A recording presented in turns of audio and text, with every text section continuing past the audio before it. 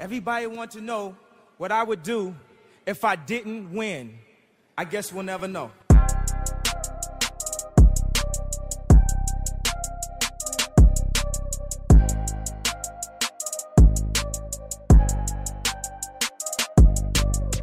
Imagine making a difference. No, imagine being the difference. The difference between I can't and I can, or I won't and I will. The reason someone chooses to wake up and strive for greatness. In life, it can feel like everything is working against you. Let's defy all odds and break generational curses. This is Overstepping Poverty with Daquan and Zacchaeus. Welcome back to Overstepping Poverty, the podcast that provides you with tips, tricks, and hacks in overstepping poverty.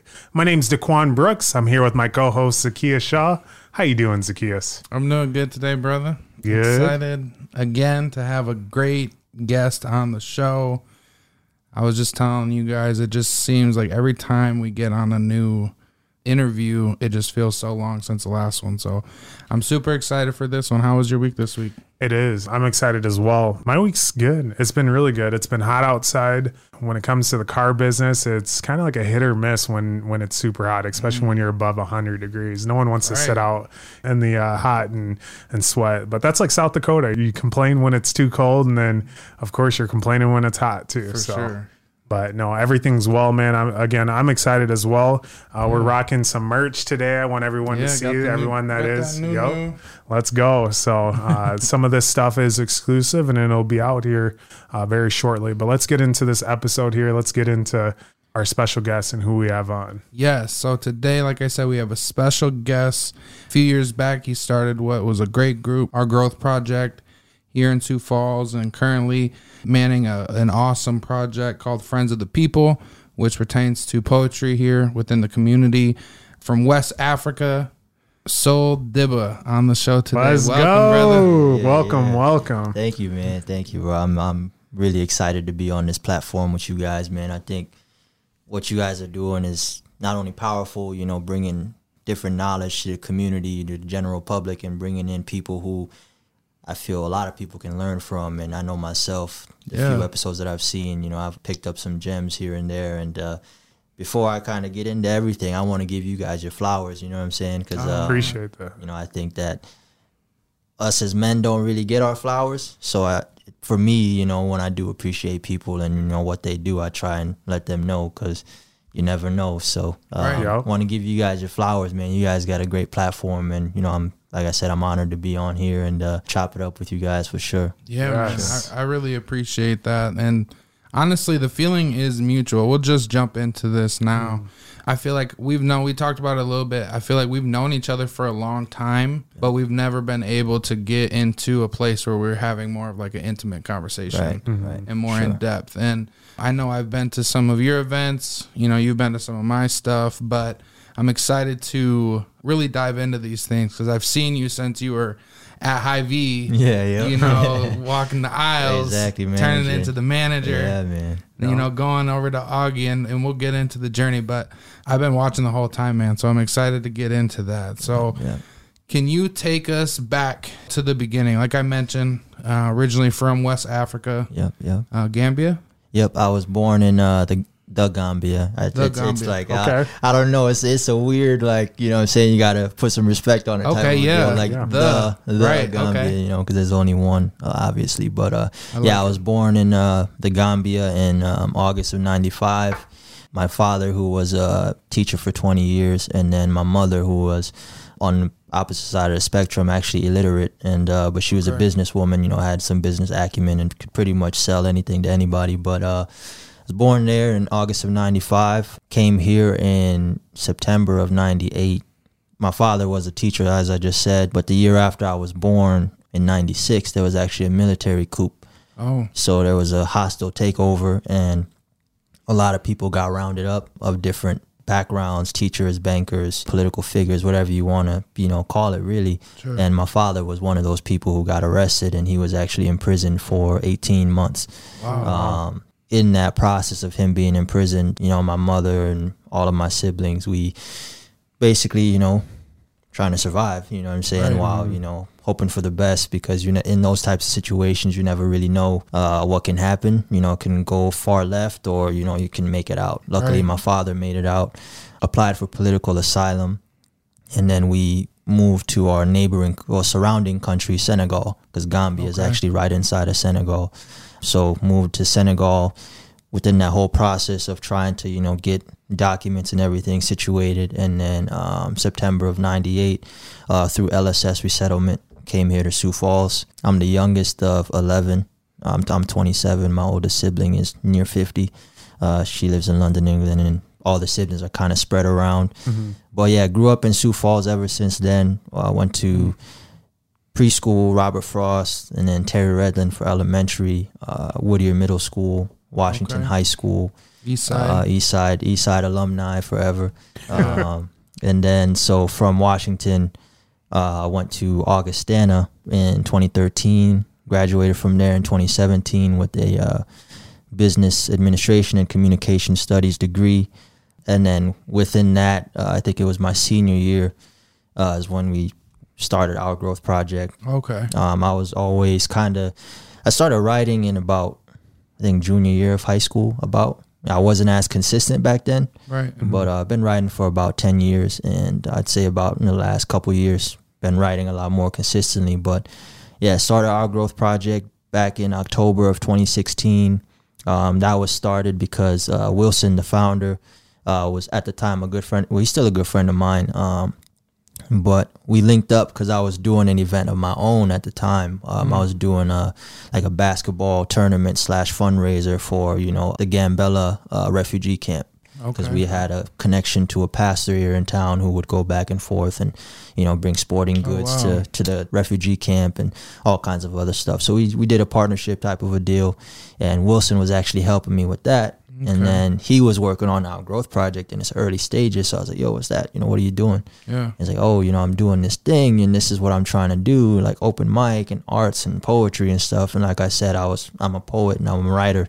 So I got intrigued. I'm like, do you need help? You know what I'm saying? Right, I was like, you know, is there any way I can help? Like, you helping me, let me try and help you out at least. And, you know, he kind of laid out the guidelines and I guess the framework of the organization and what he was trying to do.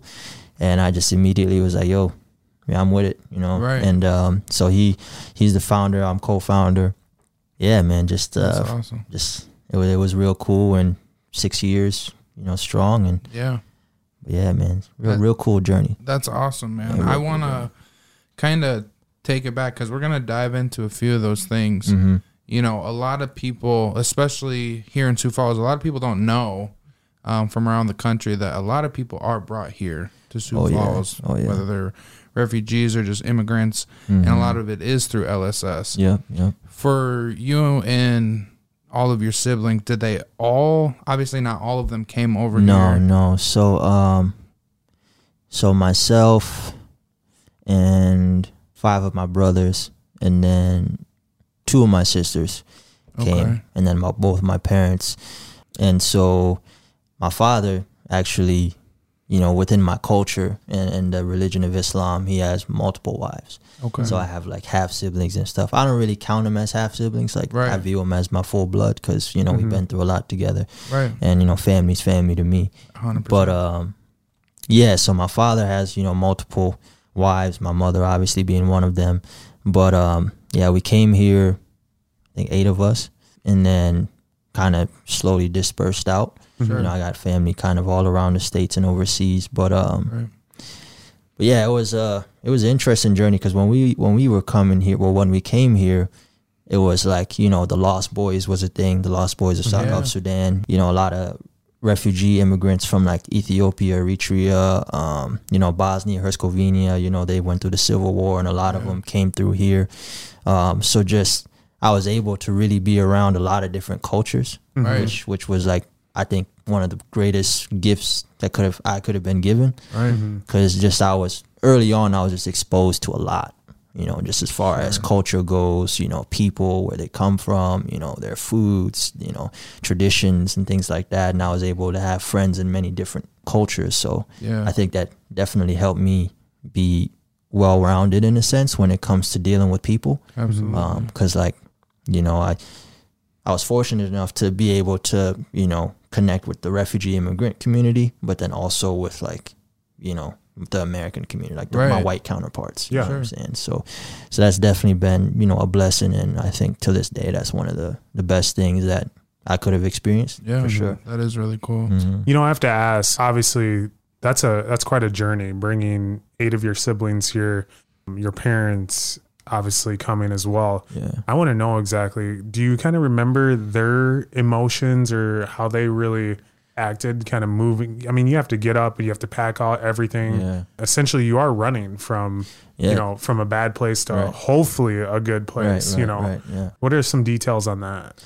I don't necessarily remember the process of us coming here, but my parents always made sure to kind of tell us the story and kind of realize why we're here and how we got here. And so I know that, you know, when we initially came, that obviously it was just, you know, you leaving everything, you know, and coming to a strange land, trying to make a better life for you and your family. So, so for my parents, you know, it was obviously different because me being so young coming here, obviously I don't remember a lot of like back home. So even though I was born over there and you know, I still have that culture within me, I was basically raised as an American. You know what I mean? Like I grew up in American culture. Like that's what I know. Like I was fortunate enough to go back twice, you know, after high school graduation and college graduation. I went back both times. So I was able to see my culture, family, and kind of where I grew up. I saw my birth home, stayed there too. And like, you know, so, you know, I was able to see all that. But, you know, my parents, it was a lot, you know, because within the first 2 years, 2001, my oldest brother actually passed away in a car accident. So you compound that event with trying to navigate a whole brand new space, brand new culture. You know what I'm saying? You're trying to make sure your kids are good, you know, that they're safe, that they're taken care of, you know, they have the opportunities and things like that. I guess early on there was a lot of trauma, you know, coming here. You know, it was, you know, especially my father being in prison, you know, my mother basically taking care of all my siblings and, you know, trying to scrap for stuff, you know, and you know, make sure that we're all good and taken care of. But then coming here, and then, you know, my father, he, for a little bit, he taught at Whittier Middle School for a short stint, kind of like ELL type stuff. And my mother, she worked at Smithfield, John Morrell at the time, but Smithfield now. She worked there for 18 years. So it's just like, just growing up was different because being the youngest of so many siblings, by the time I was an adolescent, all of my siblings are like grown and out of the house. So it's like... What's the age gap there between you and your closest sibling? Me and my closest sibling is 6 years. Okay, wow. Yeah, 6 years. When I was in 8th grade, he was leaving to move out of the state. Oh, okay. You know, I have one brother here still, but a lot of my siblings, like I said, they kind of dispersed. And so my childhood, a lot of the time, was me being a lone ranger. You know what I'm saying? Like me just being by myself, going to my sporting events, you know what I'm saying? Basketball, football for a few years.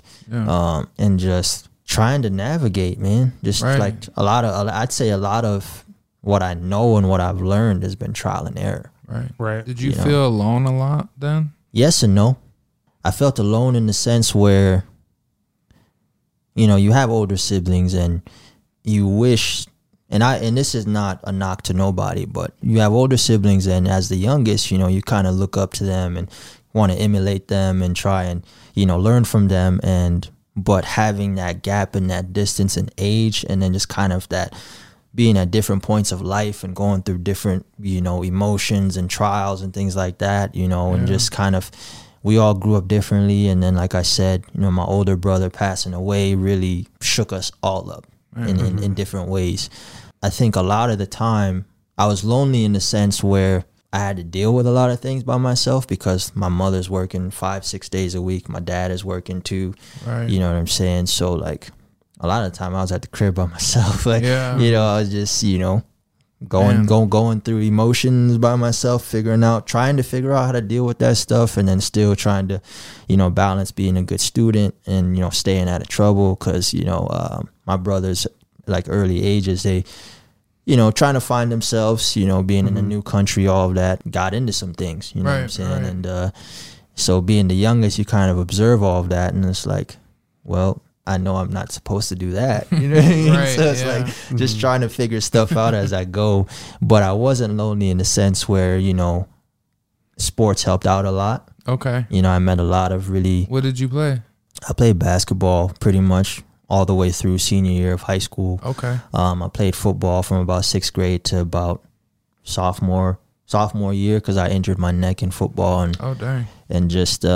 but yeah, football, basketball mainly. But yeah, sports helped out a lot, and I was fortunate to have a lot of friends. I've always been kind of a popular guy. People want to get to know me, want to be my friend. And I kind of use that to my advantage as far as just getting to know people and connect with people and, figure out. You felt fortunate because you had a lot of friends, kind of. Mm-hmm. Yeah, so as I mentioned, kind of just through sports and just school and things like that, I was able to, meet a lot of friends in different, from different backgrounds and cultures and things like that. So in that sense, I wasn't lonely because, they'd invite me over to their house, we'd have food, or, we'd ride the practices together, or we'd, do stuff on the weekends, play at community centers, we'd hoop and things like that. So in that sense, I wasn't lonely, but, having basically all my siblings out of the house, it was kind of lonely because it's like, damn, you know what I'm saying? That house is kind of quiet, like what am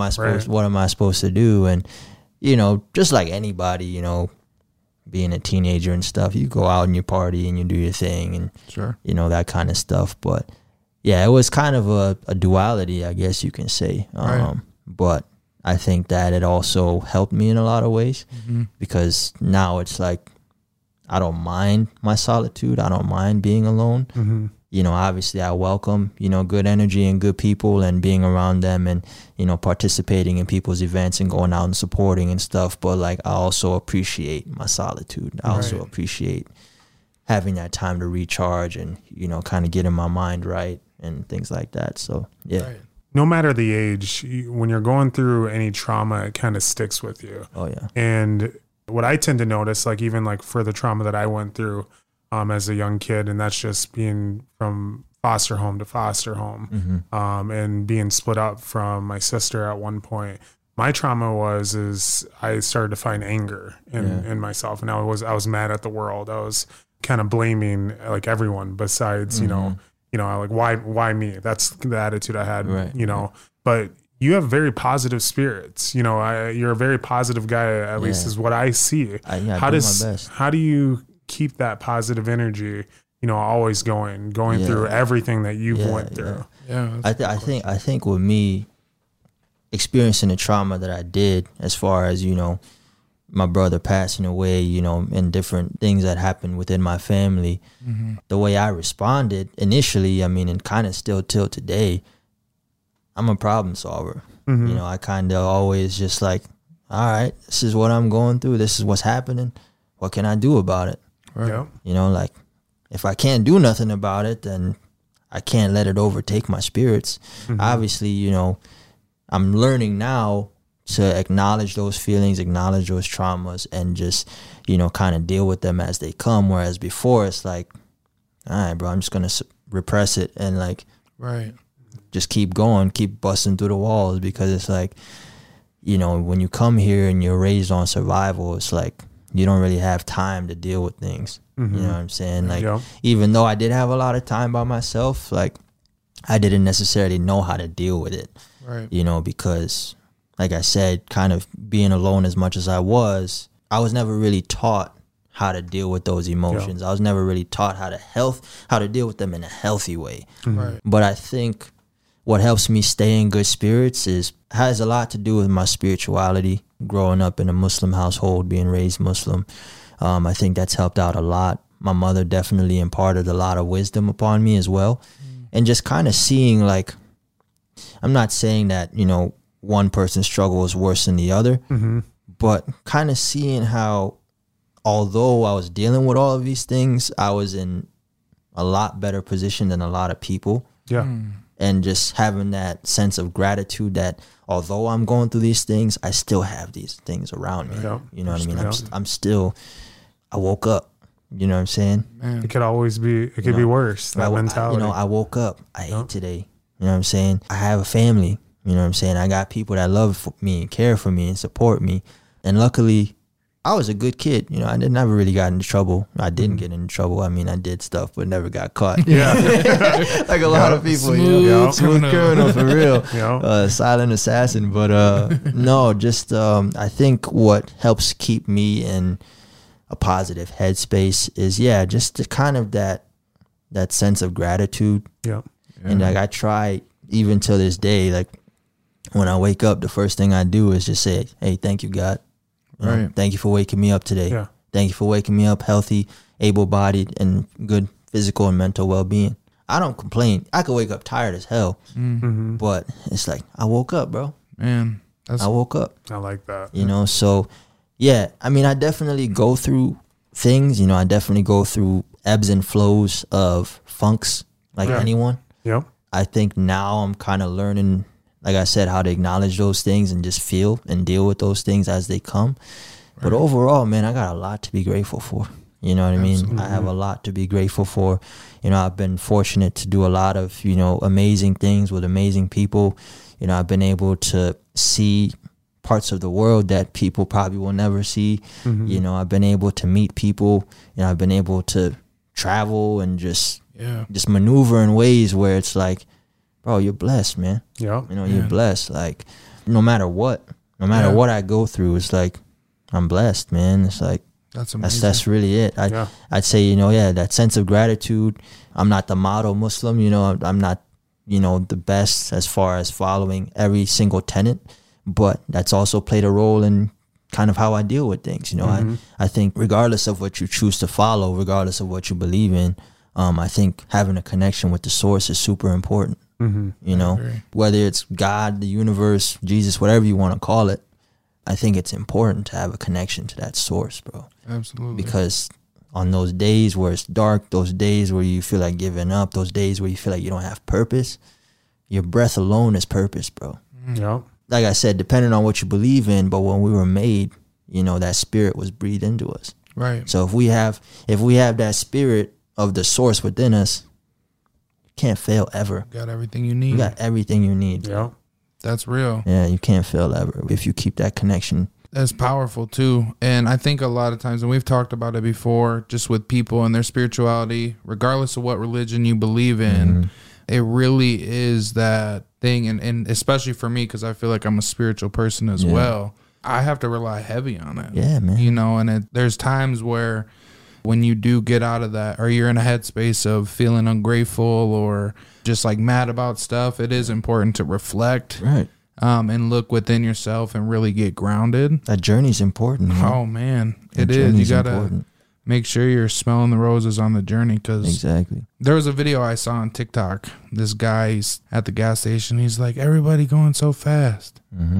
Don't nobody know where they going. That homeless dude. Man. That dude was an angel, bro. I don't care what nobody says. I believe that guy was an angel, bro. Yeah. Like he had to give that message to whoever was listening, and now you saw it, I saw it, how many millions of people have seen it. Right. It's the truth, man. Like, it's so easy in this culture to just go. You know what I'm saying? And run yourself to the ground. But when do you take time for yourself? Right. When do you take time to recharge? When do you take time to, you know, just sit back and look at the bigger picture and see how far you've come from where you were?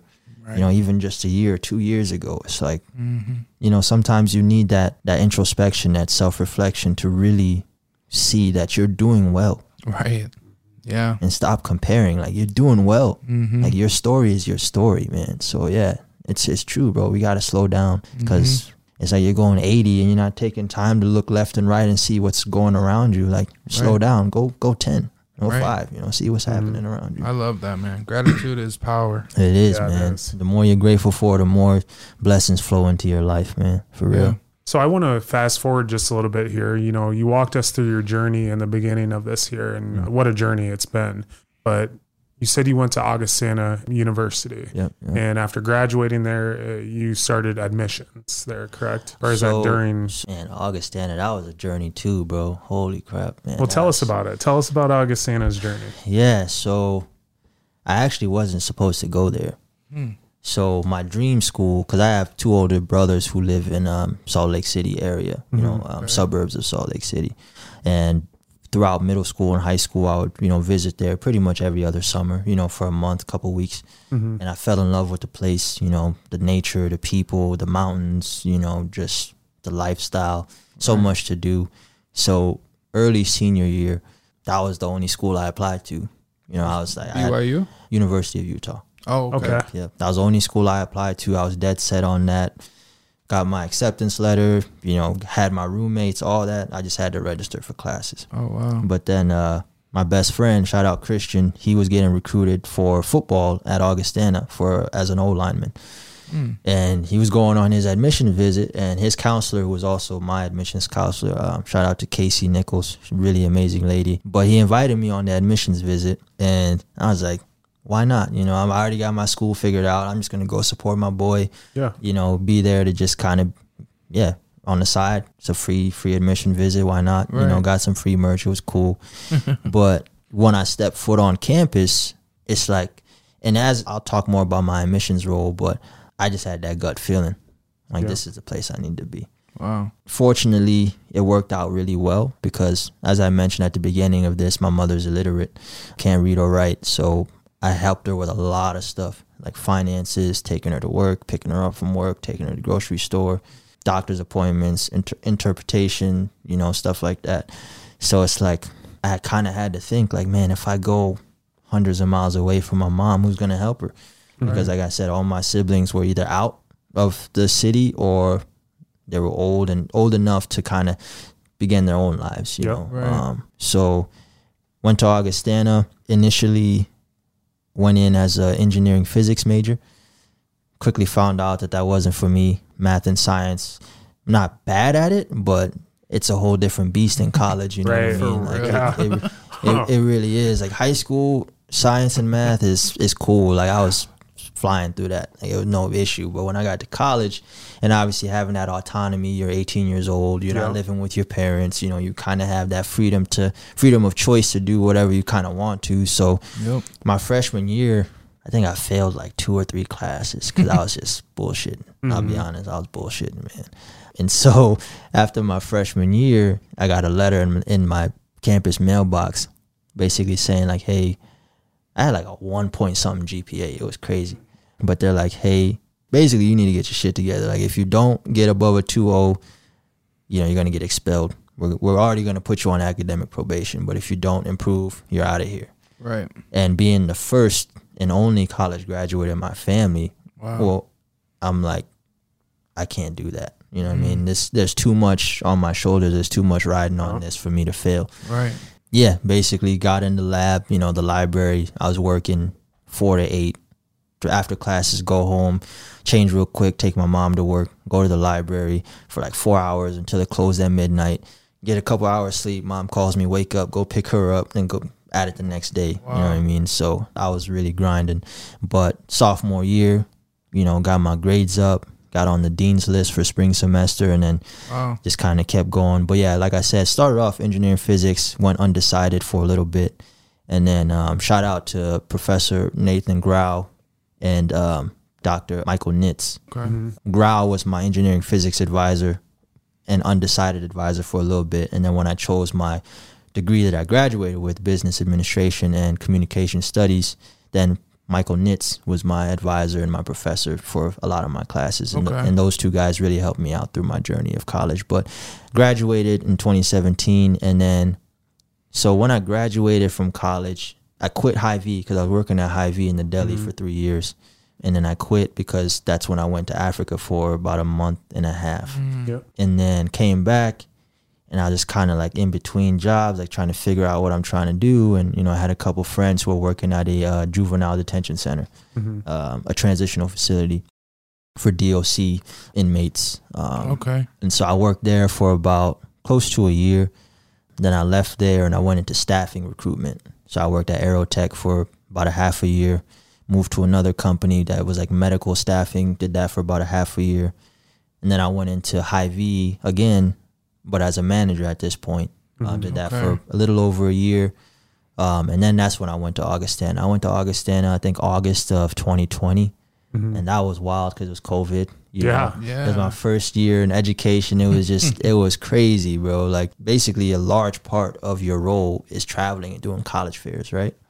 I couldn't do none of that. It was all virtual. Right. And it's my first year. I'm learning, like trying to basically roll with the punches, you know what I'm saying? And just, it was a tough year, but I was also fortunate because I was doing international recruitment, half domestic recruitment, Twin Cities, and then Africa and certain parts of Europe. And I was part of my first year, myself and the other international admissions counselor, Wade. We actually that year brought in the most international students. Wow. With COVID. In a COVID year. Insane. And then actually also brought in the largest class up to that point. And then the following year, we brought even a bigger class. Man. And then myself and all the counselors and the enrollment team that were there at the time, we had these plaques and we're part of the 500 club. Wow. So that was really cool. But yeah, man, just kind of a lot of different pathways when it comes to the professional world, just building different skill sets, working in different, industries, and just learning, trying to build skills as I'm going, and just trying to figure out what I'm trying to do as I'm kind of working those, different roles. So like a lot of learning, really, man. Augustana was really cool, though. I mean, as a student and as a, faculty. Right. That was really dope. That is really cool. Do you have, from your perspective, having been with the admissions, do you have any advice for people out there that are going into college on what to kind of expect, or any tips for them? Yeah, start as early as possible. I'm trying to remember, but there's a few things that you should think about. Fit.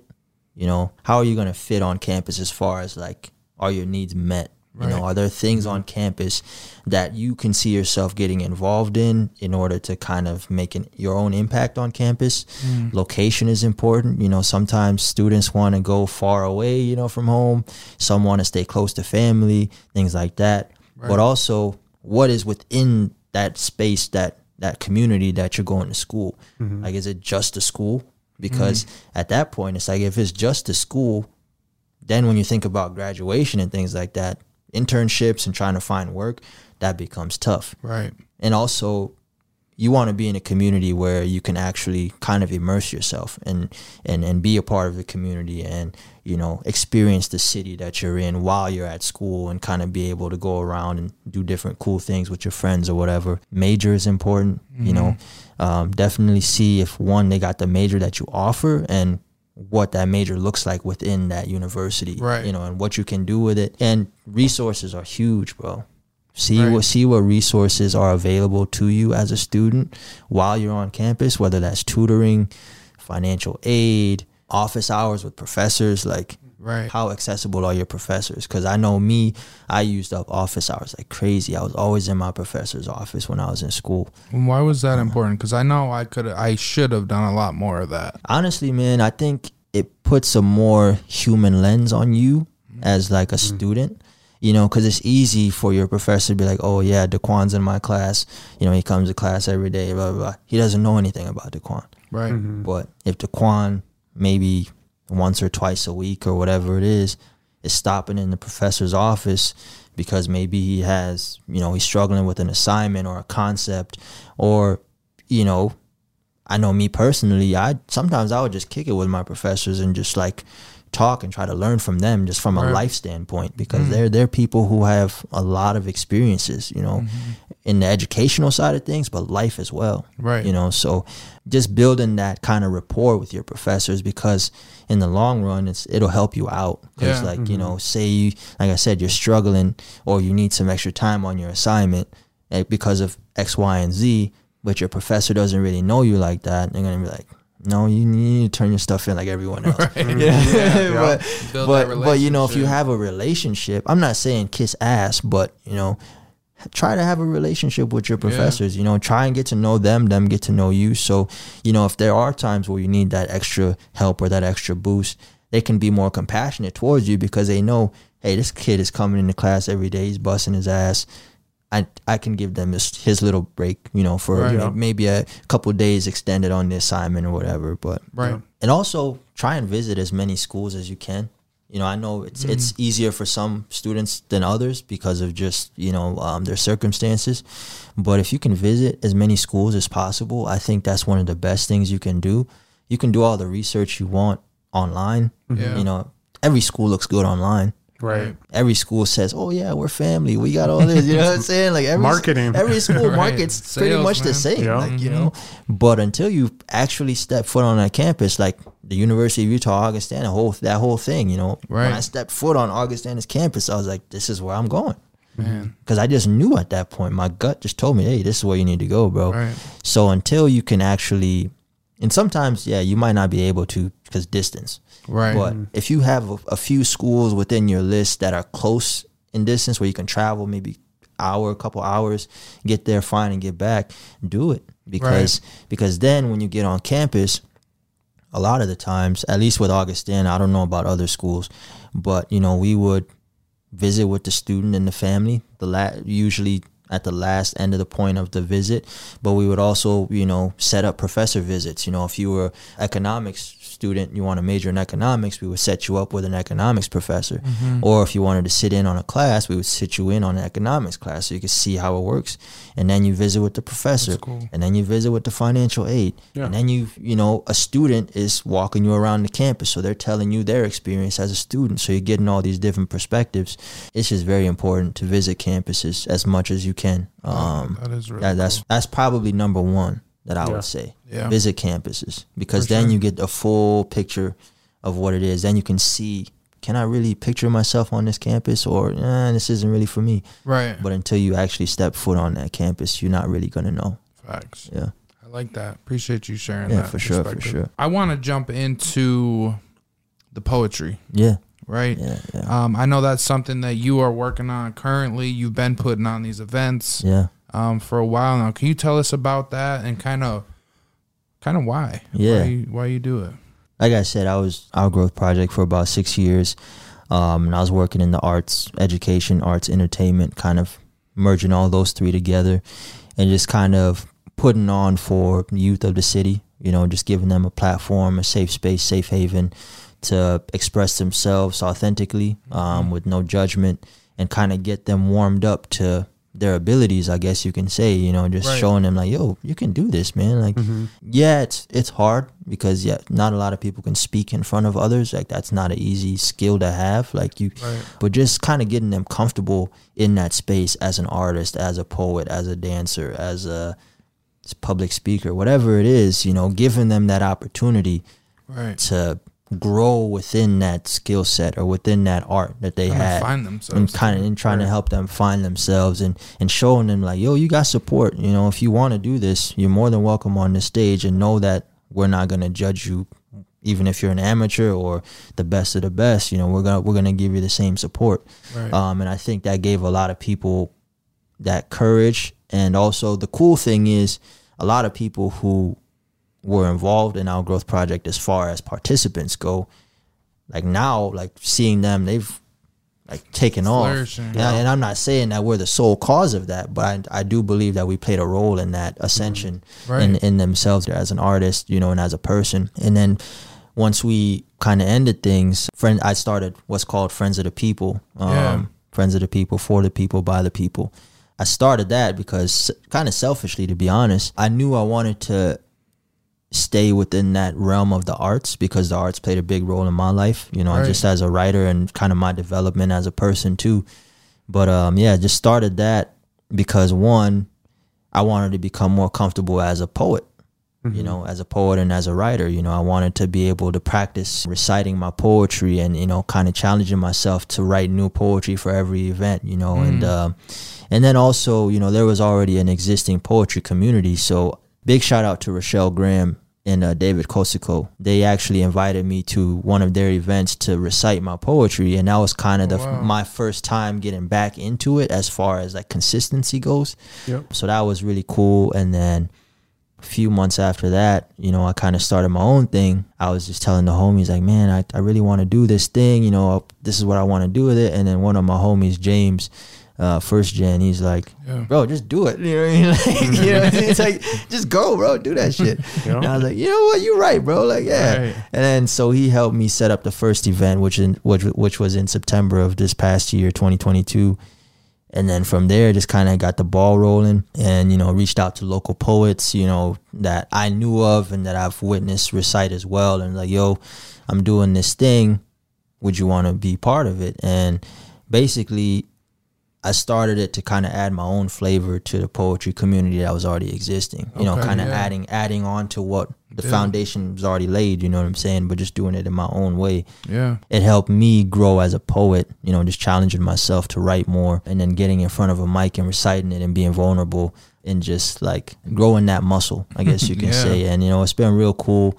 You know, people constantly support, you know, repost the flyers, you know, Full Circle Book Co-op. And it's an amazing venue. Sean and Kevin are dope, you know, owners, you know, they've been very supportive through it all. So it's just been a cool like learning journey, you know, just kind of being able to do something on my own. Yeah. And kind of just have full creative control over something, which is amazing. Yeah. As you guys know, you know, having your own podcast and kind of being able to curate it the way that you want to, bring in the people you want on here. Like it's a cool feeling, you know, just having that control to, I guess, control the narrative in a sense. Yeah. You know what I'm saying? Yeah. And just like, it's helped me kind of grow in my own right as a person. Right. You know? For our listeners and viewers, if that's something that they wanted to be a part of, where can they go to be a part of this? Yeah, honestly, man, just hit me up on Instagram. My handle is Sul, SUL_Dibba, DIBBA. DM me. Let me know if you perform or want to recite or just want to attend in general. Yeah. You know, I usually try and get the flyers out a couple weeks before the event date, so it gives people enough time to kind of plan. Typically, I do it the last Thursday of the month. Sometimes it switches up depending on the venue availability. Yeah. But yeah, if they want to get involved, if you're listening to this, hit me up, you know, on Instagram or Snapchat. I think my Snapchat is the same thing. It might just be Sul Dibba. But yeah, just hit me up, man. I'm always looking for, you know, new people to get involved and just trying to grow it organically, really. Yeah, it's been a real cool journey, but I'm always open and willing to have new people there. I think that's always a blessing when, you know, new people are able to step on the mic and share their poetry and then seeing new faces in the audience too. So, yeah. Absolutely. You know, before we get into the next part of our episode here, I do want to ask another question that we ask each of our special guests. You know, obviously you've gone through a journey where you've learned a lot of things. You've taken a lot from it, where you're able to shape yourself, where you're also able to see your family members shape themselves as well. But our main thing that we have on here, and the reason that we call our podcast Overstepping Poverty, is because everyone has their own vision on what poverty is to them, you know, whether it's mental, physical, you know. So I just have to ask you, when you hear overstepping poverty, what does that mean to you? Overstepping poverty to me starts in the mental. You know, obviously you have physical circumstances too, but, you know, you hear stories about people coming from the worst of places and making it out. Because I think for me personally, it starts mentally. One, getting rid of that scarcity mindset, you know, getting rid of that mindset that you're not abundant, you're not worthy of those things, you know, and due to your circumstances, you can't see yourself on the other side. But I think that conquering that mindset first and foremost is how you overstep poverty. Just believing that you're worthy, you know. I think everybody is worthy. Everybody is naturally abundant. You know, the universe is giving, you know what I'm saying? So I think, you know, you watch successful people or on YouTube or you're listening to different manifestation things, it's always like programming that subconscious. Yeah. You know, you got to program your subconscious because whether you do it consciously or not, it's being programmed. And that is either helping you out or it's deterring you from getting to where you need to be. So I think first and foremost, for me, overstepping poverty is conquering that self-doubt, conquering that negative mindset of you don't deserve it, you can't get it, you don't have the faculties or the resources to get to where you need to go. You may not in the moment, but if you believe it and you work towards it and you stay consistent, things are going to start moving out the way, you know. But then also another thing is educating yourself too. I think education, not just in a classroom, but education is important. Right. You know, a lot of people got phones, you know what I mean? A lot of people got access to technology. I can go back home to Africa and, you know, I can go to the village and you'll see kids walking around with an iPhone. Mm-hmm. Right. You know, so I think that we're in that age of technology where it's like, bro, YouTube and Google are free. Yeah. There's a lot of information out there. And I think that's also kind of deters people because there's so much out there. Mm-hmm. Yeah. But I think that, you know, we have access to so much information. And I think the beauty of being in a city like Sioux Falls is a lot of people are accessible. Mm-hmm. True. A lot of people are accessible. A lot more accessible than you may think. Right. You know what I'm saying? Like, I don't know how many people I've met with where it's like, hey, my name is Saul. You know, I do blah, blah, blah, blah. I see you do this. It's an area of interest of mine. Can I get 20 minutes of your time? Yeah, sure. Yeah. When do you want to meet? Right. Yeah. It's really a lot easier than I swear. So it's like, yeah, that mindset, educating yourself, and then just trying to reach out and networking. You know, I think that's how those are ways that you can overstep poverty, because, you know, I may not have certain knowledge that can get me to that next step, but maybe Zach does. Right. Let me reach out to him and see not only what I can extract from him, but also maybe I have something that I can give him, because you know, every human you can learn from. Everyone is superior to you in some way, shape, or form. Right. So that you can learn from them and they can learn from you. So it's like, that's kind of my idea of overstepping poverty. Yep. I love it. I agree with a lot of that. Can you share? Because it sounds like you do watch a lot of YouTube. I do. What are, if someone who was going to go on there, what are some of the things that you watch pretty frequently to keep your mind where it needs to be? I listen to a lot of Earl Nightingale, Napoleon Hill. Gems. This is going to be a controversial one, but Jordan Peterson. Okay. I like Jordan. You know, I like him. I think he's a very intelligent dude. I listen to like Steve Harvey. You know, I follow this podcast channel on Spotify called The Resilient Mind, where they have just a lot of, it's just about mindset, you know, kind of changing, you know, your view on different things and just how to get certain things in your life. And it has a lot of different speakers like Jim Rohn, Steve Harvey, Dr. Joe Dispenza, Jay Shetty, and see who else. Just a lot of different, Napoleon Hill's on there too. Oh, what's his name? I know you guys talked about Proctor. him. Yeah, Bob Proctor, bro. That dude, he's a beast, man. R.I.P. to him for real. Like he learned from Earl. Yeah, he definitely, you know, helped me out. And I've read a few books too that help kind of shift my mindset. How to Win Friends and Influence People by Dale Carnegie. Okay. That's been a really helpful book for me. The 4 Agreements. It's not necessarily about business acumen or anything like that, but it's such a commonsensical book, but it's stuff you wouldn't really think about. You know, the 4 Agreements are, you know, be impeccable with your word, you know, speak and move with integrity. Like if you say you're going to do something, do it. If you can't, say you can't. Right. Always do your best. You know, your best changes in different states. If you're sick, your best is different. If you're feeling down, your best is different. If you're healthy, your best is different. But just always do your best. Don't take anything personal, because a lot of the times when people, I guess, react or act towards you, it's something internally that has nothing to do with you. And then don't make assumptions. If you're thinking something and you're not sure, ask the question. Get clarity. Right. So that's helped me out a lot in my life, and I'm definitely, I can't say, you know, I'm always 100% with that, but I always keep that in my mind, you know, and those things have helped me out a lot. I've needed some books to read as well. Yeah, so 4 Agreements. Perfect. 4 Agreements. I would recommend to anybody listening to this podcast. That's an amazing book. It's life changing. The 4 Agreements by Don Miguel Ruiz. Okay. Amazing book. I've read that probably 5 times. Man, it's an amazing book. I'm gonna have to check it out for sure. Yep. I appreciate you sharing that stuff, because I watch a lot of the same people, but there's a few that you named in there that I'm definitely gonna have to tap into. No, those are. You're right. There is so much information on YouTube. They don't call it YouTube University for no reason. Right. You can literally learn pretty much whatever you want on there. So literally take the time. Take advantage, man. Take the time, figure out what you want to do, and then just kind of go from there and break it down. Yeah. Thanks. So I want to move into our next part of our episode here, where we call as roundtable, where you can go ahead and ask Zacchaeus and I questions that you've had. You know, obviously we gave you some questions to be prepared for.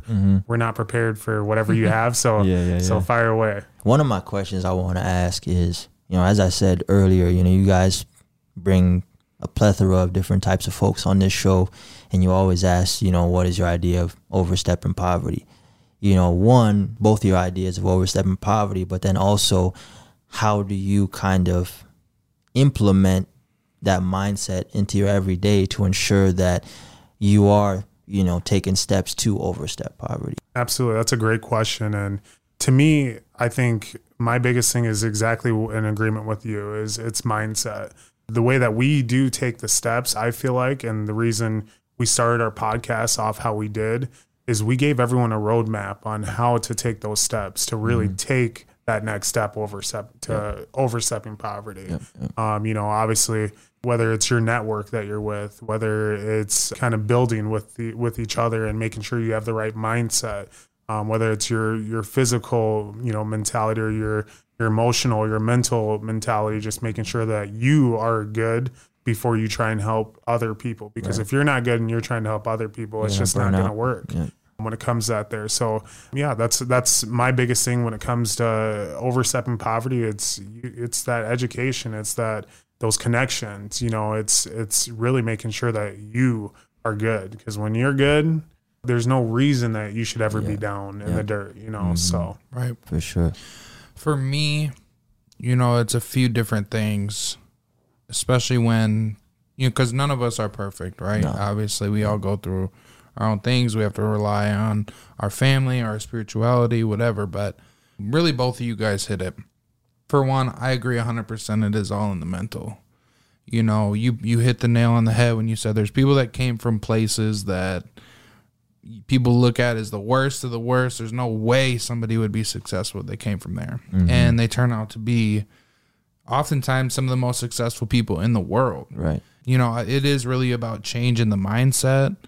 One of my favorite episodes that we did at the beginning was the power of the tongue. Oh my gosh. And it's like the things that we say every single day that we don't even know. We're not even aware of the things that we're saying and how much power they have over us, you know. So for me, I try to be conscious of the things that I'm saying. Like if I do something dumb, I'm like, damn, I'm dumb and then I'll like catch myself like, I'm not dumb type of thing, right? Yeah, or just a lot of different things like that. So you know, and all that came really from me diving into my spirituality. That's where I learned a lot of that stuff of, you know, just kind of going inward, looking inside of myself and analyzing what needs to change, you know, to get where I want to go. But there's also another quote that I really like, and is think with the end in mind. I've always been like a long-term thinker, you know, with whatever, whether it's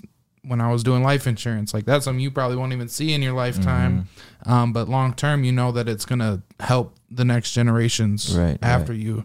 Getting married, for me personally, being with the same person for over 11 years now, that long term, like you set that foundation with people and you just build, you know, and the right people will come, the wrong people will fall off, but it's the marathon, right? Like Nipsey said, you got to just keep going, and you're not going to be perfect. Can't give up.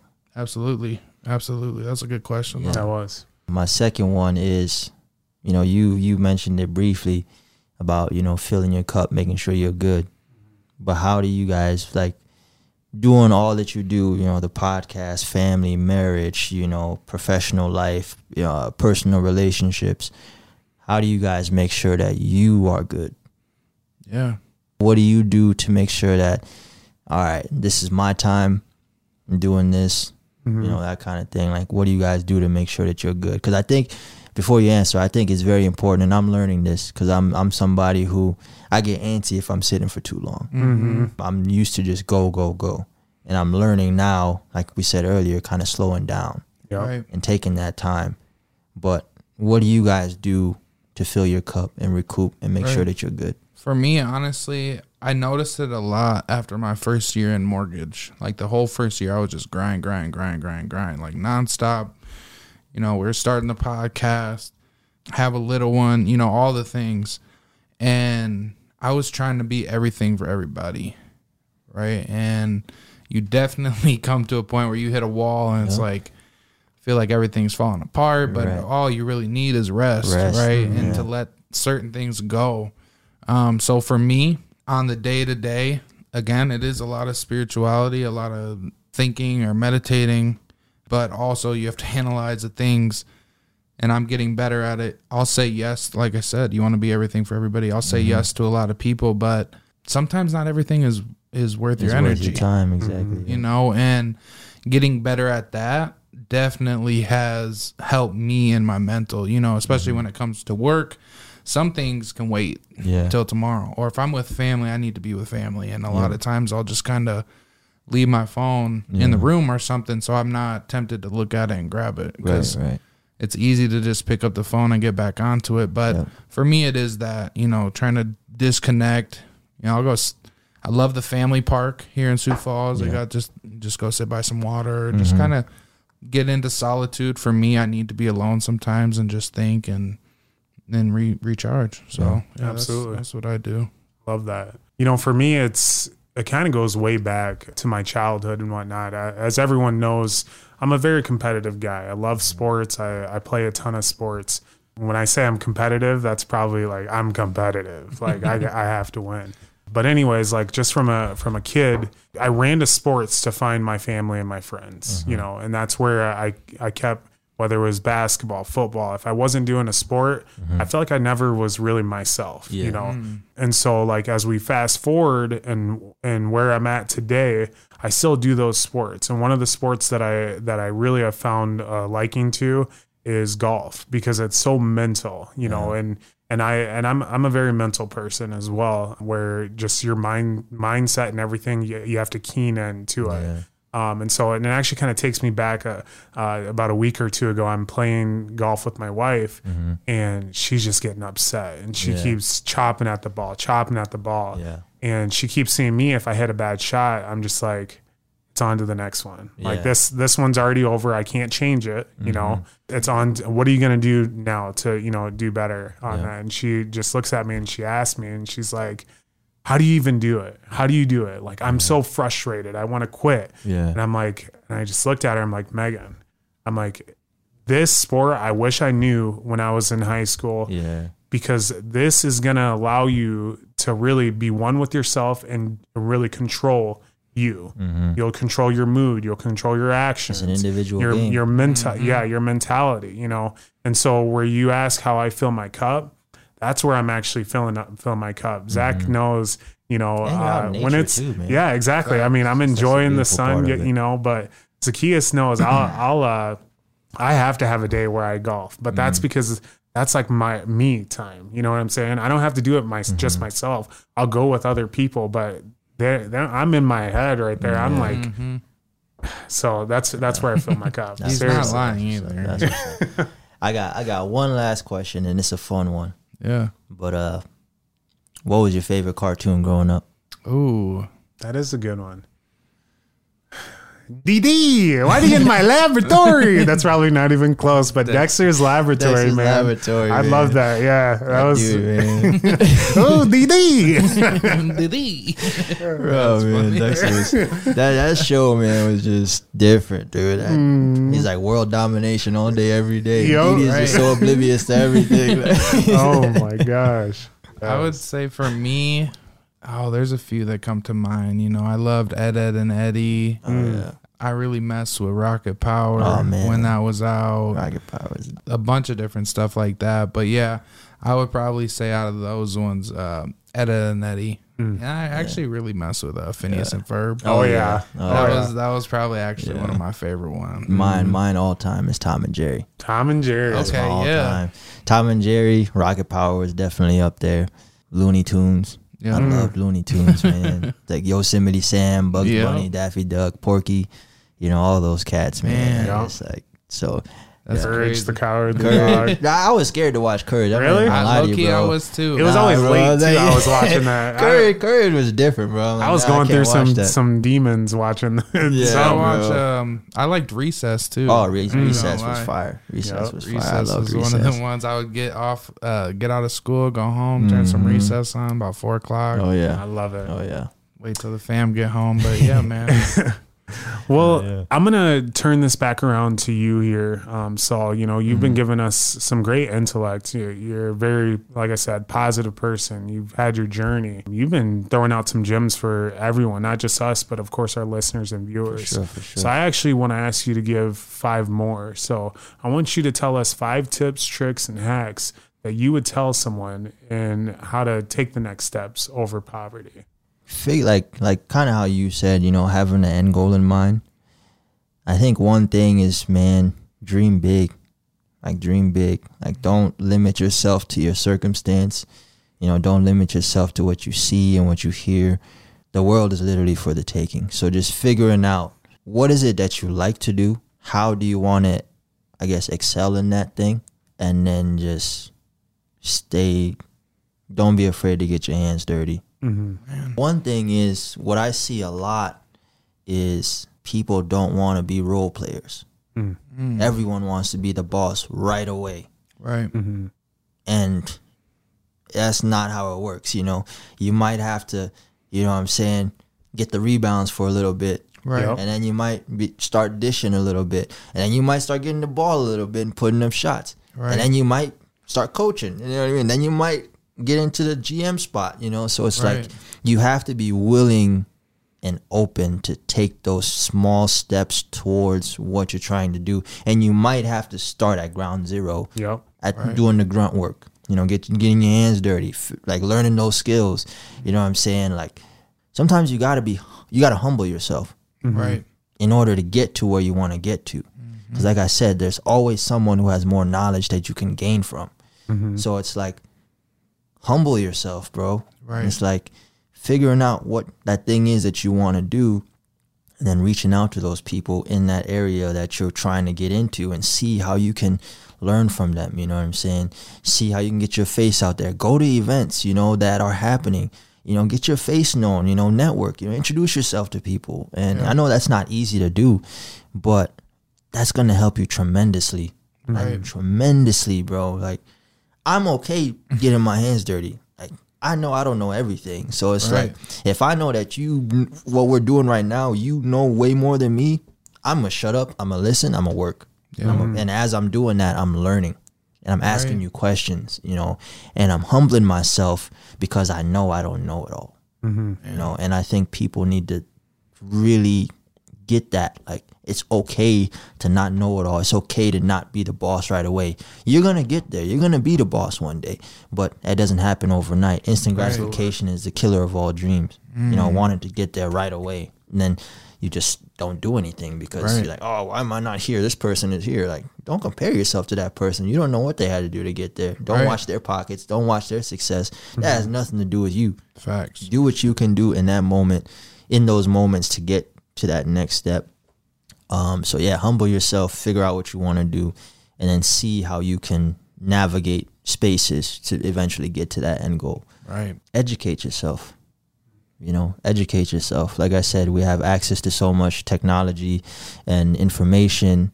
It's like there's YouTube videos, you know, there's seminars, there's all these things. You know, educate yourself, bro. Right. You know, there's audio books that you can buy. You know, you can go to Barnes and Noble or even Full Circle Book Co-op, you know, different places where you can buy books to kind of help you attain different skills, give you different knowledge in different areas. And yeah, so educating yourself is another huge thing. Let's see, invest in yourself. 100%. That's probably one of the top ones. Investing doesn't just include money.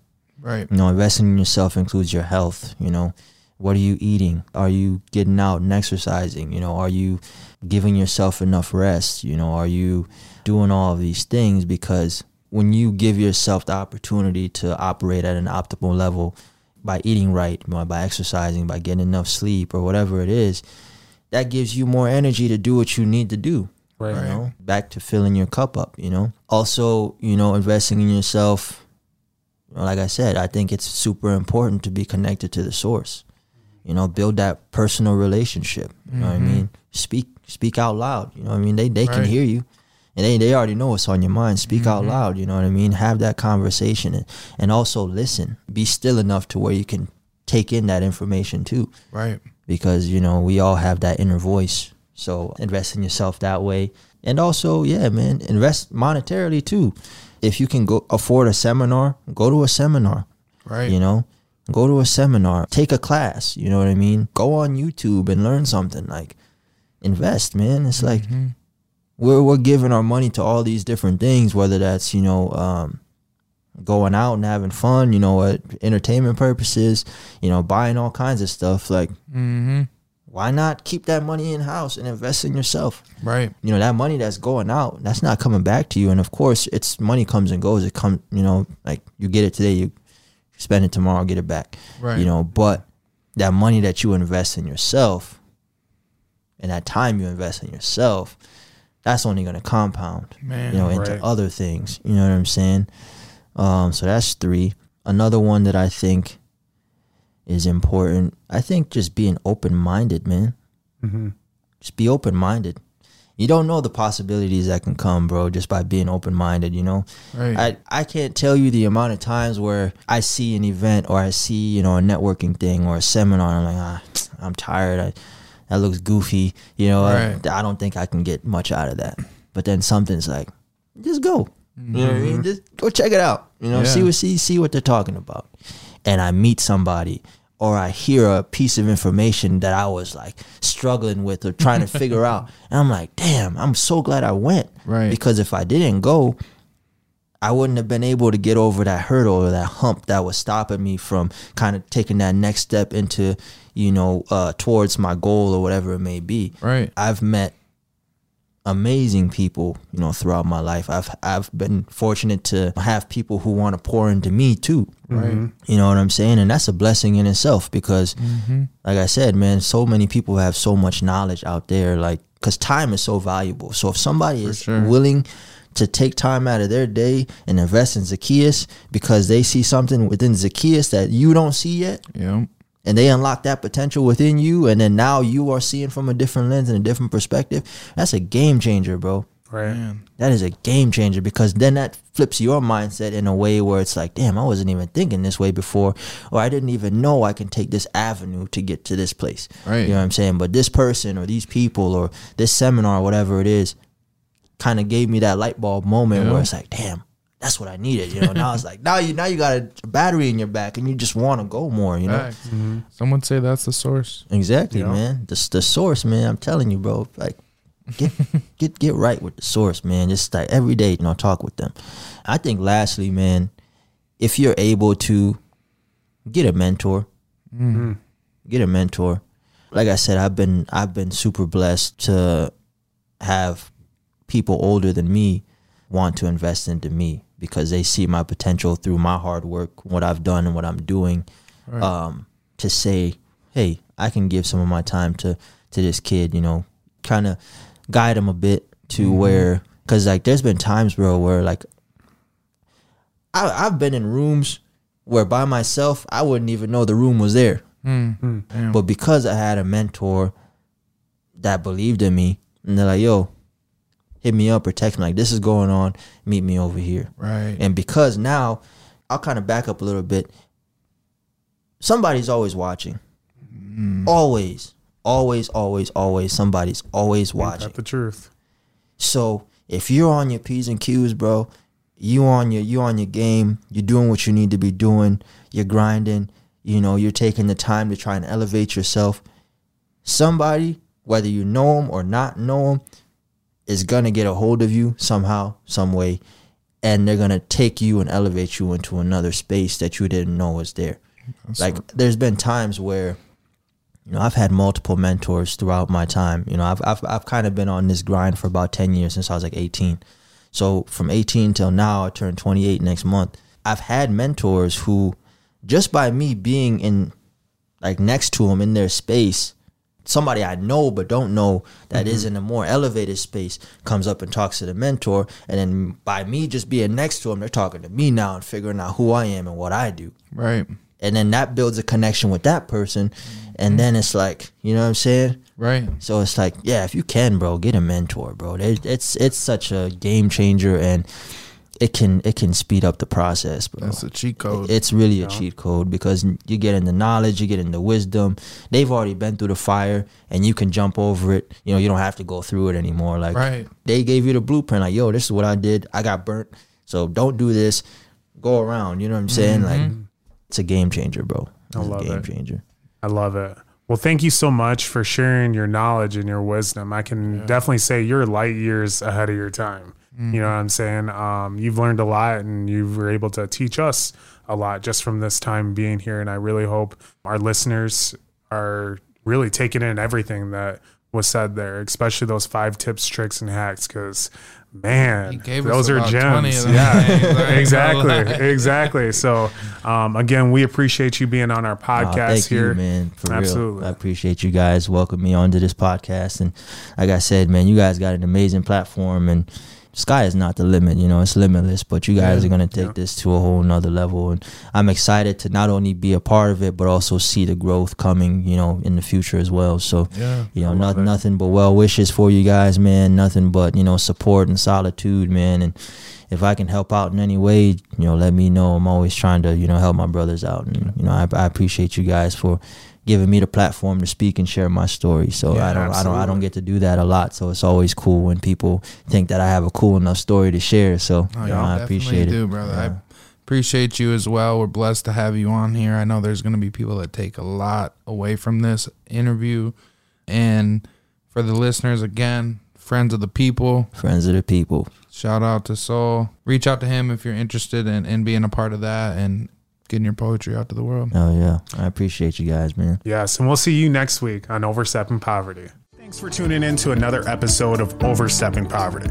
We hope you found this week's discussion informative and thought-provoking. We know that tackling poverty is a complex issue, but by working together and understanding the root causes, we can make progress towards creating a more equitable society. If you enjoyed this episode, please share it with your friends and family, and don't forget to subscribe to our show. Until next time, let's take the next steps in Overstepping Poverty.